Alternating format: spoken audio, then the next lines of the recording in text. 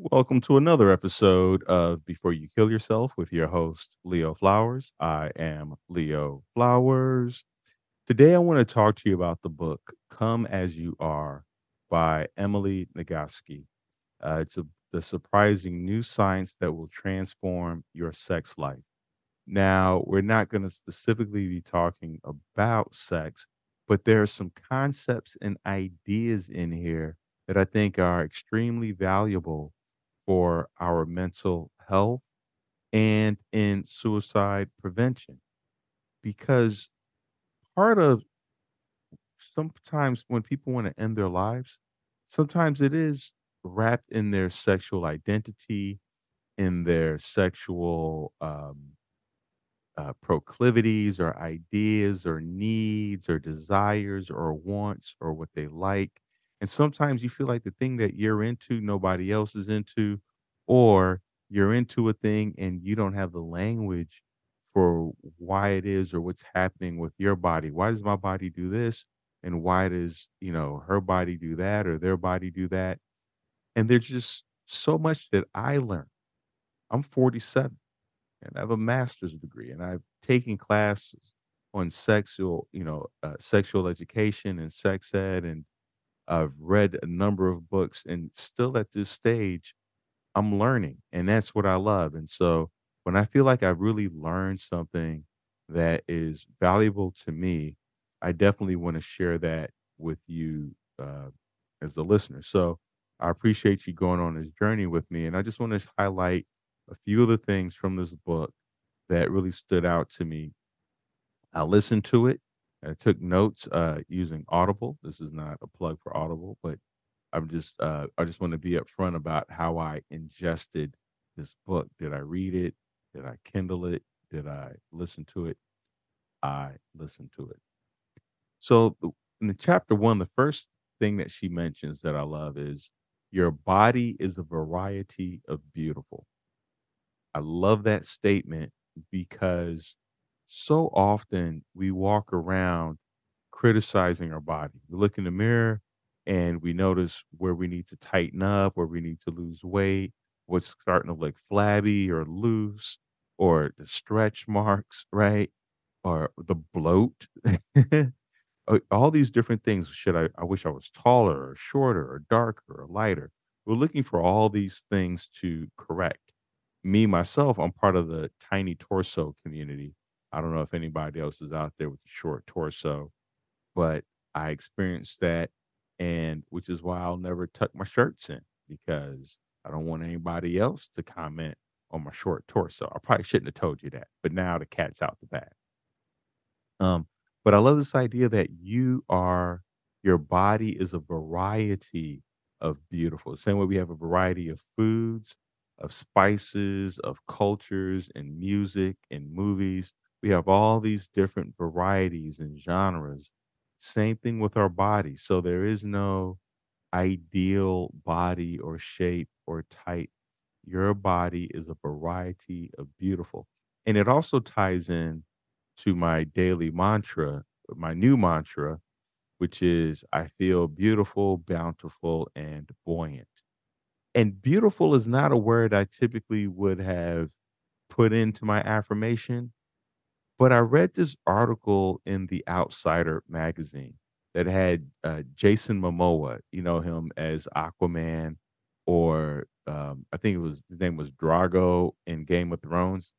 Um, but he talks about how when he is rock climbing, he has a new series on maybe Apple Plus where he rock climbs, and he said when he's rock climbing, he's out there in nature, his body feels beautiful. And I was like, "Man, look at this dude, this monster of a man, uh this embodiment of masculinity." And he's talking about how a certain way of moving his body allows him to feel beautiful. And so I remember highlighting that, and I think I even cut it out and put it in my journal. And so now it's part of my mantra. I feel bountiful, I feel beautiful, I feel buoyant. And it's It's cool. It's like it's like lightweight. It puts a little bounce in my step. Maybe I should even put bouncy in there, but I think buoyant is more specific. So when you look in the mirror next time, look yourself in the eye and just recognize that whatever you see is a variety of beautiful. I love that. That's chapter 1. And so just completely blown away. I mean, we have a variety of everything else from music to food. So why not bodies, right? She also talks about the what turns women on, right? Closeness, commitment, attention from the partner, security, even explicit erotic cues like the neighbors having sex or feeling desired, grooming, massages, dancing, just moving the body, watching the sunset, laughing together, doing these things together. The one that stood out to me was grooming because I'm one to let my beard go, meaning like I don't always trim it up. And after I read the grooming part, I was like, yeah, you know what? Let's keep the beard tight and let's make sure, we're taking 2 showers a day and brushing our teeth. Because if you're like me struggling, with those bouts of depression, you can go a couple days. You can go a couple days without showering or brushing your teeth, and so I told myself after I went a week without taking a shower, I said, "Every day when I wake up, I'm gonna brush my teeth, you know, uh, take my asthma medication and shower." So, you know, be aware of what your bare minimum is. So, and put some clothes on. I mean, because I go a week, just wearing pajamas, and that's not fair to myself or to the people in my life. So, I definitely don't want my girlfriend, exposed to the Leo flowers who wears pajamas for a week. And if you're doing that, that's fine. But for me, it's just a level of let me make this tiny effort. And then if I want to get back in bed, so be it. I got up, I showered, I put clothes on. I still don't want to do anything. I'm going back to bed. All right. Um, the other thing that she mentions is liking, wanting, and learning. This is dope because the highlight here is that we can like something but not want it, right? So there's so many and I think about music with this. Like I like Tupac, right? I like a lot of his songs. If somebody's playing Tupac, I like it. I'm not going to be like change the song or change the genre. I like Tupac. I don't like Tupac enough to want to buy it or to even Spotify him or, to add him to a playlist. I don't want Tupac albums. I don't want Tupac songs. And so there are certain things sexually that you may find that you like, but you don't want it. You don't need it. You like it. You like the idea of it. You enjoy it if it's there, but it's not something that you wanna make a permanent stay or make it part of the routine or bedroom shenanigans for you. So be aware of what you like but don't want, and, feel free to communicate that, to be like, "You know what? I really like this, but I don't like there might even places that you visit that you go, "Yeah, I really like that place, but I don't wanna go back." It was nice as a one-off, and then there are things that you like and you like, "I like it and I want it," right? Like, even, cars, you might like a car, like, "Wow, I really like that car right there, that's dope. I don't want that car," right? You can like a Porsche, like a speedster or one of those fast sports cars. But if you live in the mountains where it snows, you don't want that car. So be aware of what you like sexually but don't want. You're like, I don't want that. But it's cool in theory. But we don't have to bring that into the we don't have to bring that into the bedroom, right? Now, there's a part in the book where she talks about stress, and I really love how she breaks down part of the stress cycle where she says, you run, you survive, and then you celebrate. This is one of the things I really want to highlight. A lot of us are very good at running, getting away from the stress, right? We take off, we run, we avoid it. Whew, that was close. And then we survive, meaning that we ran away from the lion, and then we survived the attack, right? Or whatever the threat was. I don't know how many of us celebrate the survival. I think a lot of us, we survive, we're relieved we survive, and then we just carry on with the rest of our life. We just go on to the next thing. The celebration part is so key because it recognizes and validates our experience. And it's a way of saying, hey, I don't have to be afraid completely of future attacks, and I don't need to be I don't need to be ashamed of what happened. Um, I'm acknowledging what happened.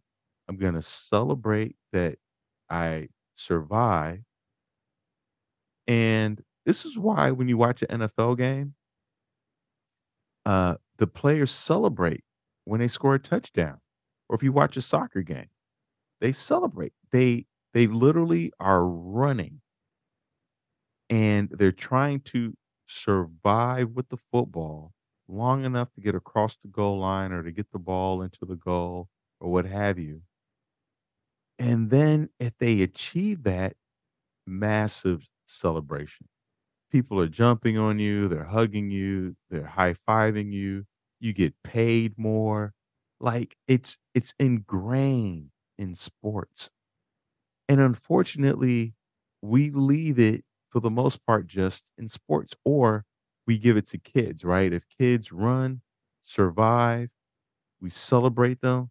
But as adults, if you run and you survive, we don't really celebrate. We will, be like, well, at least you made it through. We do that kind of thing, right? Kind of dismiss it. Well, oh, that's over, right?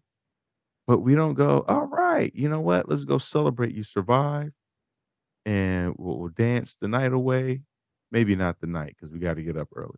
But I really want you to write that down as part of your, and that's why, the other part of my mantra is to create, collaborate, and celebrate.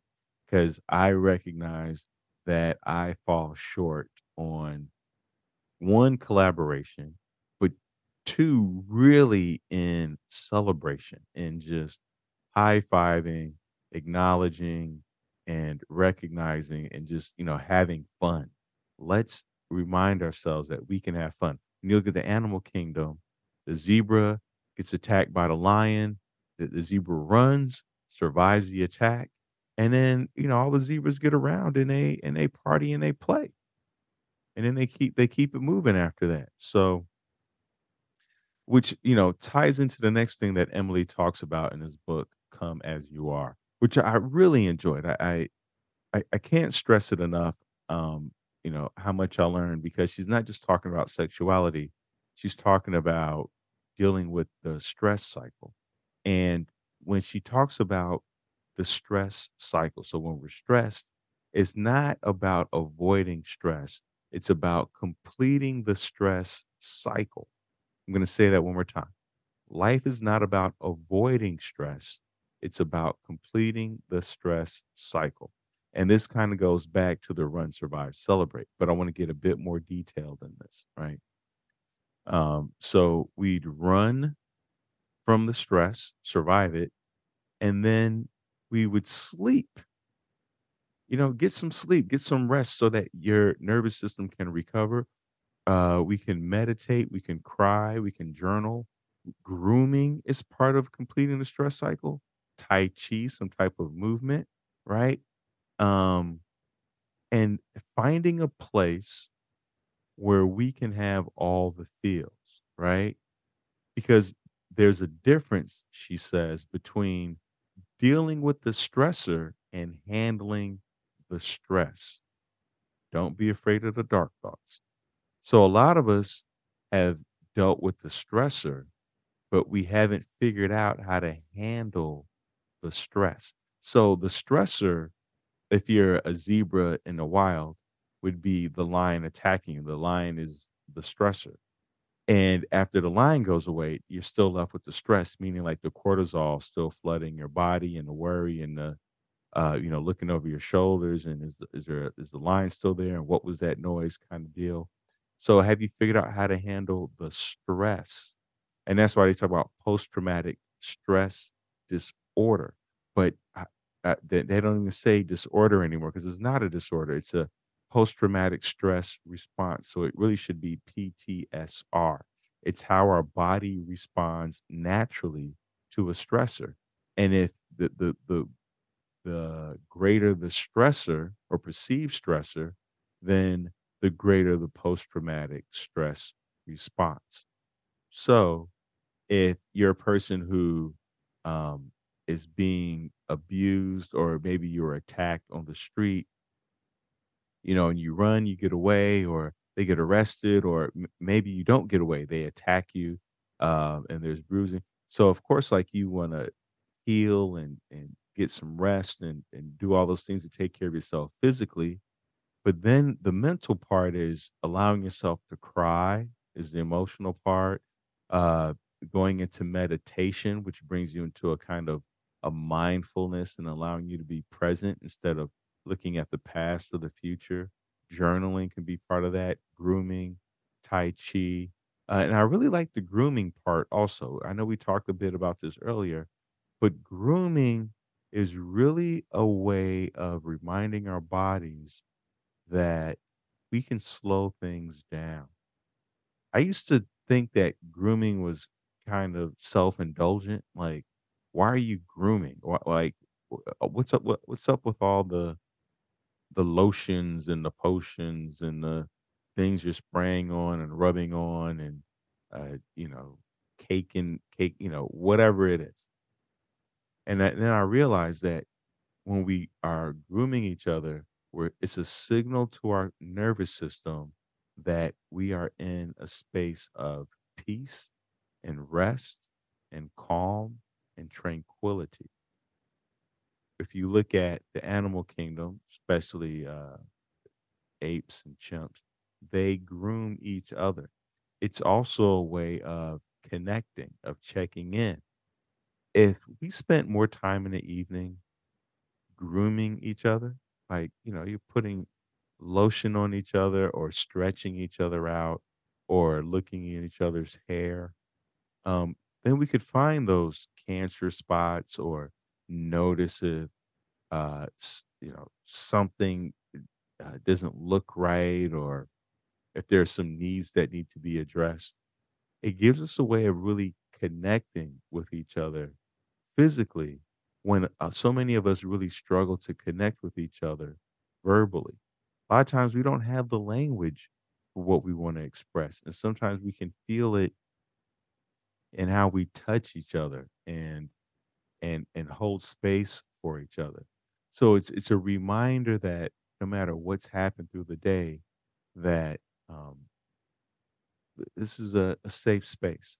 And anything that you want to say, this is the time to say it now, right? Um, it's kind of like cooking when it's almost like we need kind of a background activity to open up emotionally, whether it's tossing the football around or cooking in the kitchen or grooming each other or washing in the car. We need that kind of background activity to open other things up. So for me, grooming is such a valuable thing that a lot of us don't have. The other night, Michelle and I were at a party, and she came behind me and she just started massaging my shoulders. I was like, "Oh my god, this is what we gotta do. We have to do this more often in the evening." Um, Besides just, Netflixing and chilling, it should be massaging and chilling, right? Um, and Emily goes on to say that survival is different than recovery, right? Because you can survive something but not really recover from it. So that's why it becomes really important for us to go through the stress response. And she mentions 3 ways to go through the stress response or to deal with stress, right? If you survived an attack or some traumatic experience, it doesn't have to be an attack. It could just be, it could be a physical attack, an emotional attack, an awkward situation, something that was very tense and stressful. So we can use the top down approach, which is using like cognitive behavioral therapy or dialectical behavioral therapy. And if you want to know what more of that is, I'm not going to get into details in it in this episode, but you can look that stuff up. But really, it's about looking at your thoughts and seeing if you have some all or nothing thinking. Are you catastrophizing the situation? Are you is there a way that we can reframe it so that it's empowering you? Are you demonizing the individuals involved? Like, what are the cognitive thoughts, and then what behaviors could you have done differently that may have yielded a different outcome, right? So, if you look up CBT or DBT, that is more of a top down approach, meaning we're going to get into your head and then work our way down. And then there's the bottom up approach, which is more somatic, getting into your body, massage, acupuncture, because emotions want to be travelers, not residents. I want to say that again. Emily says that emotions want to be travelers, not residents. So whatever emotions you're feeling, the emotions want to travel. They don't want to hang out in one spot. They're not like your uncle or your neighbor that stops by and never wants to leave. Like, they are travelers. Their emotions are nomadic by nature. They're not trying to stay there forever. So anything that we can do to help them move along, acupuncture, massage, going for a walk, kind of grounding yourself, putting your feet in cold water, that is a bottom up approach, right? And then the sideways approach is mindfulness. Now, before you go, oh, here we go with the mindfulness. I really love how Emily describes mindfulness. She says that mindfulness is about focus, picking something that you want to put your attention on, and then noticing when your mind is drifted from that and bringing it back to what you're focusing on. It's all mindfulness is. So, for instance, if I say I'm going to focus on my breath, just the inhaling and exhaling. That's what I want to be mindful of. So if I start thinking about the football game or a trip next week or something that she said 2 years ago, all I'm going to do is say, "Oh, I've just noticed that my mind is drifting off my breath. I'm going to bring it back to my breath and then keep going from there." That's all mindfulness is being aware of when your mind is drifting from the thing that you want to be focused on and bringing it back to what you want to focus on. Um, there's a lot of like, because this happens all the time where you're working on something and then your phone goes off ding, and then all of a sudden you're in your phone and then you're scrolling, and it takes you 10 minutes to notice that you are off track, that you to be mindful of the fact that you were working on something and now you're off doing this other thing, right? So we have to practice mindfulness on a daily basis and not just wait until we're all upset and our cortisol levels are through the roof. We don't want to do that. So once again, there's the top down approach, the bottom up approach, and then the sideways approach to dealing with trauma, right? Um, and then I'm gonna finish off with this last part because I love this. She says, "Home is where we can discharge emotions without judgment." Right? We need time and space for feels. That I've never heard home described like that, and I love that. It's anywhere we can just and I think this is why nature feels like home for so many people, because in nature, you can emote all of your emotions, and the trees and the birds and the grass, none of them are going to judge you. None of them are gonna be like, "What'd you say? Why'd you say that?" Like, they're not gonna call the cops on you. They're not gonna yell at you. They're not gonna turn their backs on you. They're not gonna throw anything at you. They're just gonna keep doing what they do. They're just gonna listen and absorb and keep on, with their life. And so I love that home is where we can discharge emotions without judgment. Now, this doesn't mean that you go home and just wild out and say and do, just start discharging all over the place. That's not what she's saying. But for a lot of us who are afraid to cry in front of our loved ones or even experience extreme joy, right? For whatever reason, um,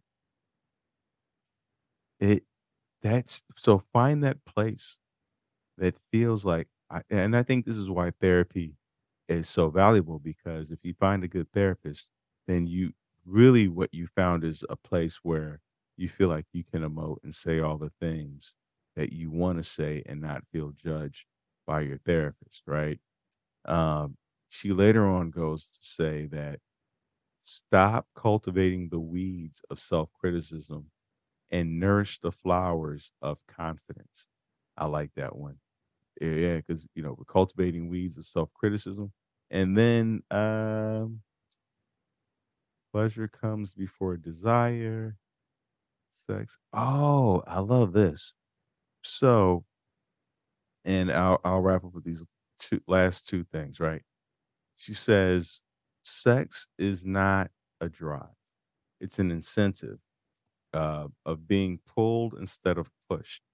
She said, drive is about survival. Incentive is about thriving or drive. But the drive is about surviving and incentive is about thriving, right? Drives are biological needs like hunger, um, and we die without the hunger drive, but not without a sex drive. So there's no such thing as a sex drive, but there's a sex incentive. And then she goes on to say, um, be aware of sexual uh, discordance, I think is the word that she used. So sexual discordance is recognizing that even though your body might be saying yes to touch or the external stimulation, your mind could still be saying no. And the body is not does not have the final say. It's your words. So if your body is saying yes and your mouth is saying no, then it's no. If your body's saying yes and you're saying yes, then it's a yes. But what you say has the final say. I bring this up because I think, especially in individuals who've experienced sexual assault, there might be confusion and a delay in reporting it because the body said yes on some level, and while the mouth was saying no. And so there's confusion because we tend to think that, well, if the body's saying yes, then I must want it on some subconscious level. I'm just not aware of it. And the truth is that the the body's gonna respond to touch. It's almost like uh just because, like the Pavlovian dogs where like they hear the bell and they salivate, just because they start salivating when they hear the bell does not mean they want to eat the bell. And that's the example that Emily uses in the book. It's the same thing. Like there's certain sounds and smells that may trigger a response in us, right? That where it may look like that's what we want, but it's not. It's not what we want at all. Our brain is like, no, that's not healthy for us. Just like there are flowers that you see that are beautiful, that does not mean that you wanna pick it or smell it or eat it. You may recognize your brain might say, "It's a beautiful flower, but it's also poisonous." So you can look at it and say, "That's beautiful." And the same thing, if you notice, a member of the sex that you're attracted to, your body might say yes to that person, like, "Wow, I'm really turned on by this person." But your brain is like, "I'm married, I have kids." It's good to fantasize about that, and that's fine. But there's just no way, right? I'm loyal, and I cherish what I have, and this is would not be worth the sacrifice or the trauma or the the financial repercussions, right? The paperwork that might that might come with this. So if there's anything I want to leave you with, it's recognizing that what you say has the final say, not your body, not your hips, not your genitals, not your pupils, not your, you know, your whatever, however your body reacts or responds or your breathing. It's what you say. If you say no, it is no. I want to thank you for tuning in to another episode of Before You Kill Yourself with your host, Leo Flowers. Um, all right. No, actually, um, I'm gonna. There's one more thing I want to talk about from the book, and I think this is very valuable for those of you who want to increase your intimacy and connection in your relationships. She says it's not about figuring out what turns your partner on. It's about learning what turns them off. She said, we all have brakes and accelerators. And a lot of times when we're saying no to sex or intimacy, it's because of the brakes and not so much because of accelerators. So, accelerators would be like flowers, candy, food, music, lingerie, et cetera. Those would be turn-ons, accelerators, meaning like accelerating me to want to have sex. But then there are breaks, right? Breaks could be stress, smells, if neither one of you have showered or, uh, maybe there's just some odor in the air. It could be location. Is it public? Is it at, your mom's house? Um, are the kids around? Like, what are all these breaks? Maybe there's some, you just got into an argument, some resentment between you two that hasn't been flushed out. So, if we learn about the breaks and we can remove or manage the breaks or reduce them, then the accelerators will naturally take over. The accelerators are there. Is so in most cases, is not a lack of desire. It's the brakes that are caked on top of it. It's all the weight of a lot of external stressors and internal thought processes that are really putting the brakes on. And when we discover what those brakes are, then boom, we can see um, the accelerators take over and see how fast this car can really go.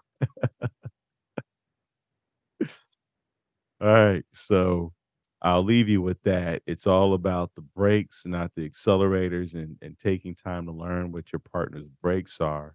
And like, for instance, I know in our relationship, like it's all about the grooming and just being clean. Um, and so, taking those showers. We're not, I'm down. I'm down after a little post workout, intimacy. Michelle, not so much. So, but so learning what the breaks are and then honoring that and being respectful of that is very important. So, thank you for tuning in to another episode of Before You Kill Yourself with your host, Leo Flowers.